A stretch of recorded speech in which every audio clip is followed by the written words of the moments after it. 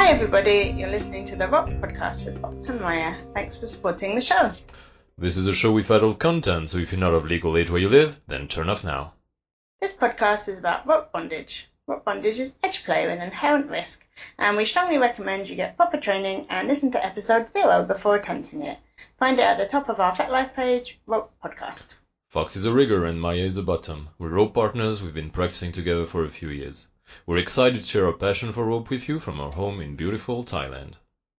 And today we're very excited to have an interview with rigger Jake Wing. So Jake's been in the scene for many years and ran a bondage website in the early days of the internet in 2000 with his wife.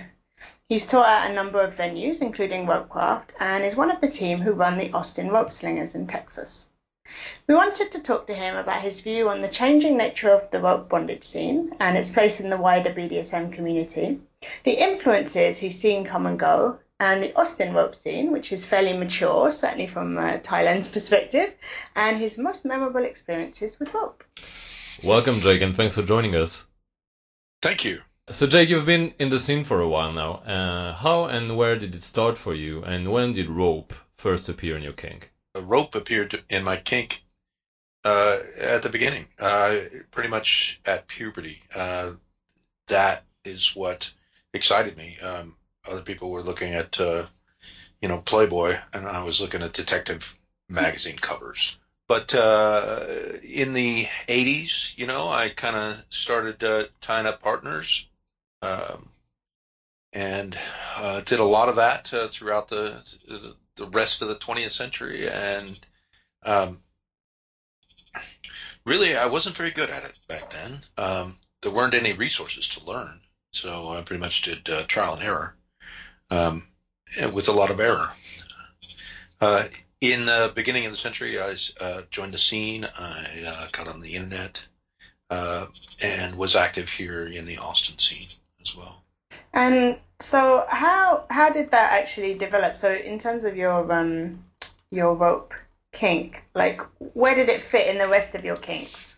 At the beginning, at the top. I say that the bondage is more my kink, and rope is just an excellent tool for that. But then I started getting into the artistic aspect of rope. I enjoyed that as well as just the sexual arousal that I got from rope.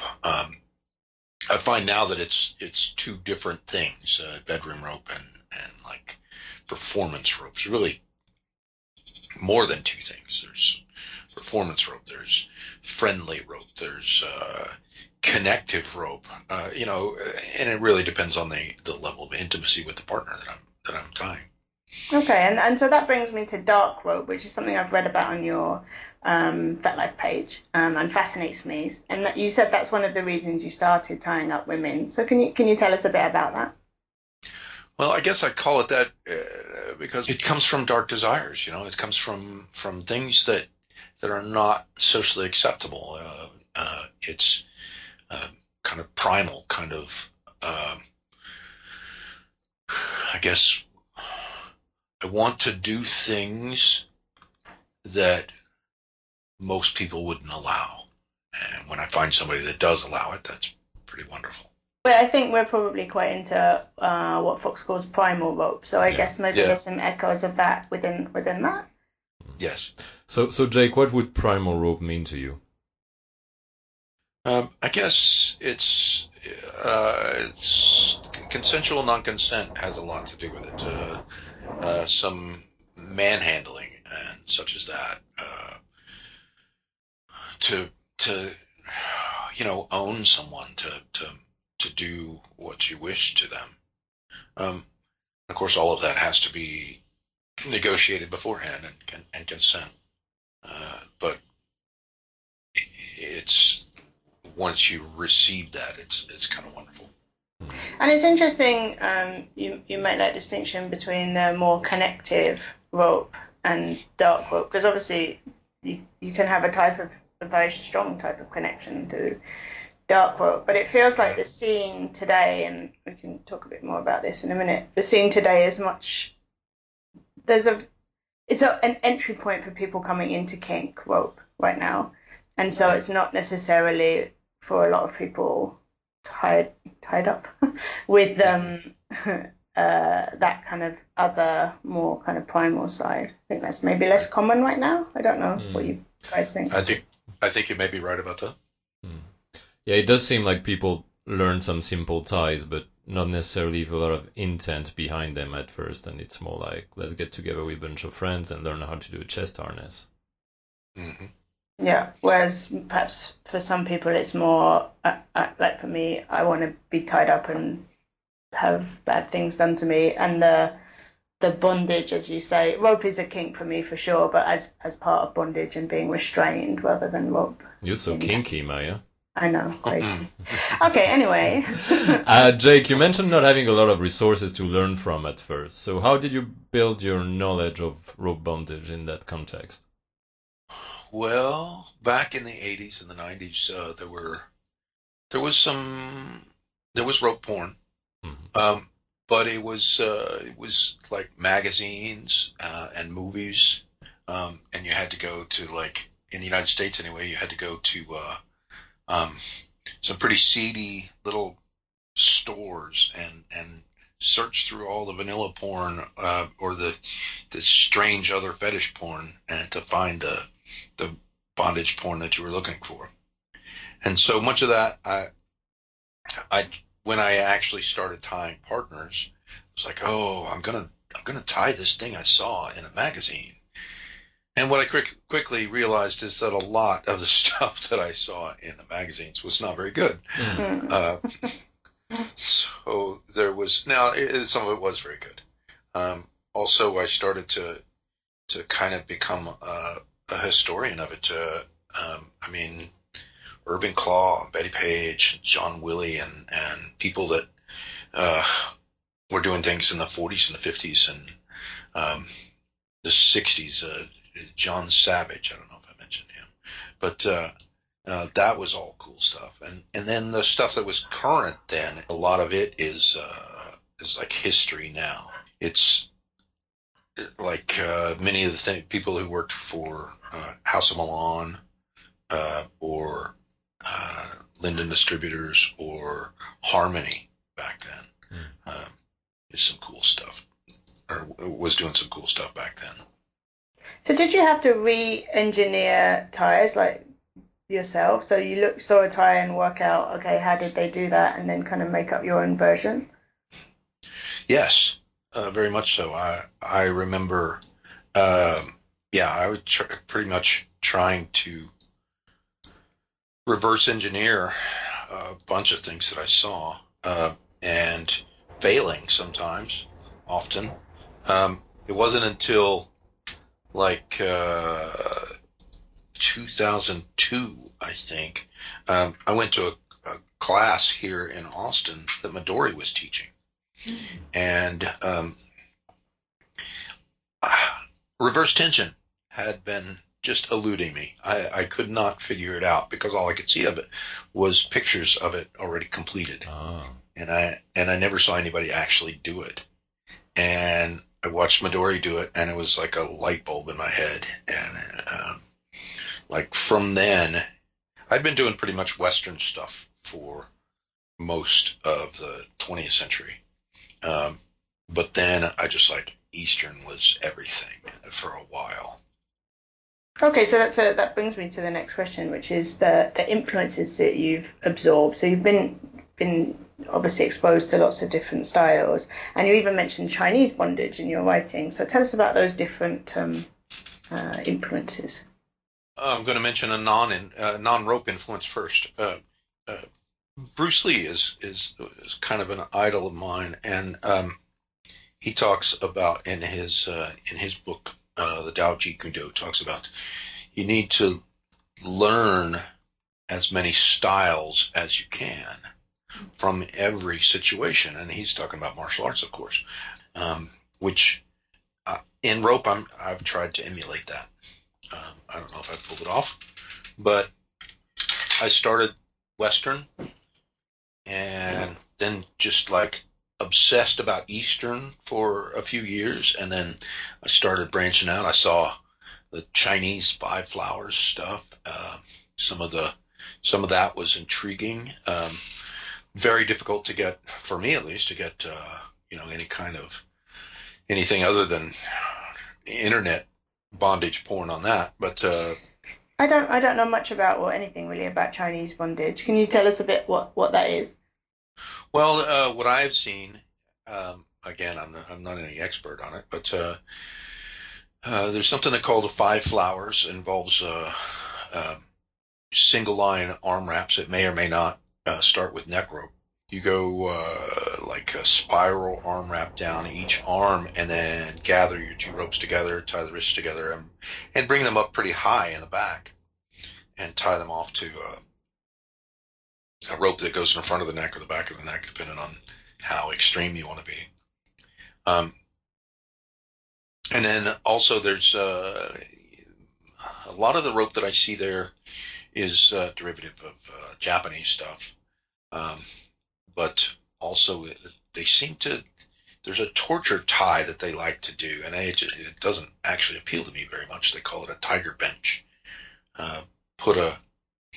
Tie a person to a post while they're seated on a bench. So the post and the bench make an L, and then have their legs on the bench, and put like a brick or something under their heels, under their feet, and then tie their knees down hard so that it puts pressure on the knees in the wrong direction. Hey guys, this is Fox coming in for a short break. We really love making these rope podcasts and sharing it with you. Sadly, hosting a podcast isn't free, far from it actually. So if you like this podcast and you want to support us, you can do so at ropepodcast.com. You'll find ways to buy rope stuff so that we get a cut from your purchases, and also ways to donate to us directly. And if you can't afford to do that, that's okay too. Just enjoy the podcast. Now back to our normal programming. All right, so you mentioned doing Western style for most of the 20th century and then branching out. And in Thailand, for example, we have strong influences both from Western and also Japanese styles. So from your perspective, how do you think the Eastern and Western scenes have mixed in the wider rope community today? There can be some misunderstanding when you talk about Western rope. I think that when I talk about it, I'm talking about the almost the damsel in distress style that comes out of Hollywood, but also from influences like Betty Page and John Willey. And then in the latter part of the century, some of the best Western riggers. You can't talk about Western without talking about Lou Rubens, who's excellent. But some people, when they hear Western bondage, they're actually thinking of Western versions of shibari. And so really, if you're going to talk about Western and Eastern, you have to define your terms before you can start the conversation. I think that 5 years ago, it was difficult to see anything in the rope scene but shibari. I think that is less true now. I think that people are fusing. They're doing what Bruce Lee wanted to do. You know, they're gathering information from all over and creating their own style. So where do you think the most interesting people, or who do you think the most interesting people are who are fusing those and creating a new and different style? Some of the people that influenced me were like I said, Lou Rubens was one. I was always impressed with Lokai. There's a guy, he's a rope maker who's excellent rope top as well. Moko is very cool. More recently, some of the people, I'm very impressed. I feel kind of proud of this. There's a lady here in Austin who I feel like has just really taken everything and done very well with it. Lexa Grace, and I'm proud of that because I was kind of the one that showed her the very beginning, although she pretty much sped past me pretty quickly. Lovely. Okay. Yeah. And how have you seen the rope scene itself develop and mature? So what's changed most since you started in the 80s? In the 80s, as far as I knew, there was no rope scene. It was all, there was some stuff on the East Coast and the West Coast. I was in Oklahoma. As far as I knew, I spent most of my time, if I was going to tie someone up, I had to convince a vanilla girl to give it a try. And so I think the internet has been an amazing tool to bring people of various interests together. And so, 20 years later, after the internet has started, it's like everyone uses it as a tool. And the things that I struggled with are, you can now find YouTube videos of how to do those things. But also it allows us to communicate some of the really important stuff that's going on. I think in the rope scene worldwide, there's been a lot of change in trying to pull people together, trying to make it more accessible for all kinds of people, all body shapes, all ethnicities, every gender, whatever gender that they happen to be. And I love the work that has been done in the last few years in the realm of consent. There's a lot of people working towards really trying to figure this stuff out. I think the next thing that needs to be figured out is redemption. We have kicked a lot of people out, and rightfully so. But do they all deserve to be out forever? I don't know. I am a strong believer that people can change. I also believe that some things are unforgivable, but not all things. We definitely need to come up with a way to reintegrate people who have been ostracized, banished from the scene. Okay. And we talked a bit earlier about rope being a bit of an entry point for some people into BDSM. How do you see rope's place in the wider BDSM community? How's that changed and grown?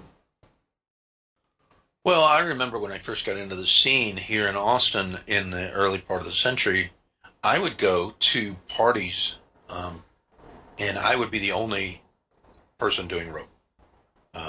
I would tie people, and everybody else is standing around St. Andrew's crosses getting flogged. And not that there's anything wrong with that, but I like a little more variety. And I think that depending on where you are, rope has definitely muscled its way into the BDSM community. Sometimes it's kind of a uneasy truce between mainstream BDSMers and rope people. Other times they're all just happily swimming together. Okay, fascinating. What's the uneasy truce? What does that look like? You get rope people that are kind of anti-leather, I think, and you get leather people that look down on rope people, I think. I don't think that's the only situation, but I think there are people in both communities that look down on the other. But there are, for every one of those, there's 10 that dig the fact that we're all kinky and we all should have each other's back. So speaking more specifically about the Austin rope scene, which Maya visited a couple of years ago, and she had the chance to meet you and tie with you, which I remember she loved a lot. So what does that rope scene in Austin look like today? Like, what kind of events do you have? What are the communities around rope like? Well, I am very proud of the Austin rope scene. We have a practice almost every night. Wow. Yeah. I mean, my group, Austin Rope Slingers, has a practice every Monday night. And there are 2 other open practices on a Wednesday and Thursday night that are open to everyone, although the Thursday practice is geared more towards experienced ropers. But there are also things like hitch and bitches. There's a bottoms group, bottoms only group. Recently there's a group that started that's men tying men. And so all of these are available to learn and to meet people and to play. We have rope centric play parties. We have been doing an unconference. Austin Rope Slingers has done an unconference twice now. We're planning to do a third. Ropecraft is coming back. It started here in 2016. It came back to Austin in 2018, and first weekend in October here in Austin is Ropecraft again. That's some awesome diversity you have. We're very jealous. We are very jealous. So you teach a bit at events in your local scene, and obviously you're running one of the rope events. So what do you think most new riggers would benefit from paying more attention to? Well, I have 2 answers for that. First is their bottom. Yes. Okay. A lot of riggers spend a lot of time. I mean, new riggers spend a lot of time trying to figure out that knot or untangle the way that the rope went because they're not handling it well. I mean, rope just does that sometimes. But pay attention to the person who's being so patient with you while you're figuring this out. And then the other thing that I want them to pay attention to is their own ego. There's something called the Dunning-Kruger effect. Yeah. It's where people who know nothing know that they know nothing. People that know a little bit about something think that they know more than they do. And in a lot of situations, that doesn't matter. But when you have the safety of someone that you care about, when you're responsible for that, make sure that your own ignorant self-confidence doesn't injure them. Okay, that is honestly a lovely lesson. So Jake, as opposed to teaching, when you do rope for your own enjoyment, what rope do you enjoy doing the most, and how do you decide what kind of scene you're going to do when you play with a new partner? I enjoy a lot of different kinds of rope, and so what I do with an intimate partner is, especially in private, is usually very primal, very sensual, and there's pain and orgasms involved. In public, I'm more likely to try to do some good Eastern style suspensions and such, or lately I've been enjoying decorative objectification. Like if we're at there's a local party here that's for the greater BDSM community, and it's in a big bar, and probably 300, 400 people show up. And so for that, I enjoy tying someone to especially if they're dressed to the nines, tying someone to a rail somewhere and just stepping away and let them stand there and be admired. I never step very far. They can always, gather me, but it doesn't appear that we're doing a scene there. Yeah. Over here we call that doing a rope sculpture, and I find that so fun as a concept. A rope sculpture. I love that. Yeah, that's very cool. As far as tying a brand new person, I don't want to scare them away. I also don't want to bore them.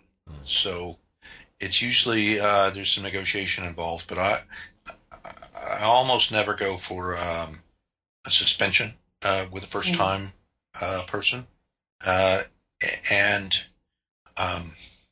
I do try to make it tight and good. It's not they're not really getting the full experience if it's not good rope. You're not gonna do pretend rope even if the person's a newbie. You're gonna give them something real. Correct. Okay, well, Jake, it was absolutely lovely to talk to you today, and that will be all from us at the Rope Podcast. Don't forget to subscribe wherever you get your podcast from, at iTunes or Stitcher and so on, and come friend us on our FetLife page, Rope Podcast, one word, no space. You can also find us easily at ropepodcast.com. Please consider supporting us on Patreon so we can produce many new episodes like this one. We also love questions from our listeners, so drop us a message on FET and we'll try to answer you in an upcoming episode. Thanks for listening. And have fun tying.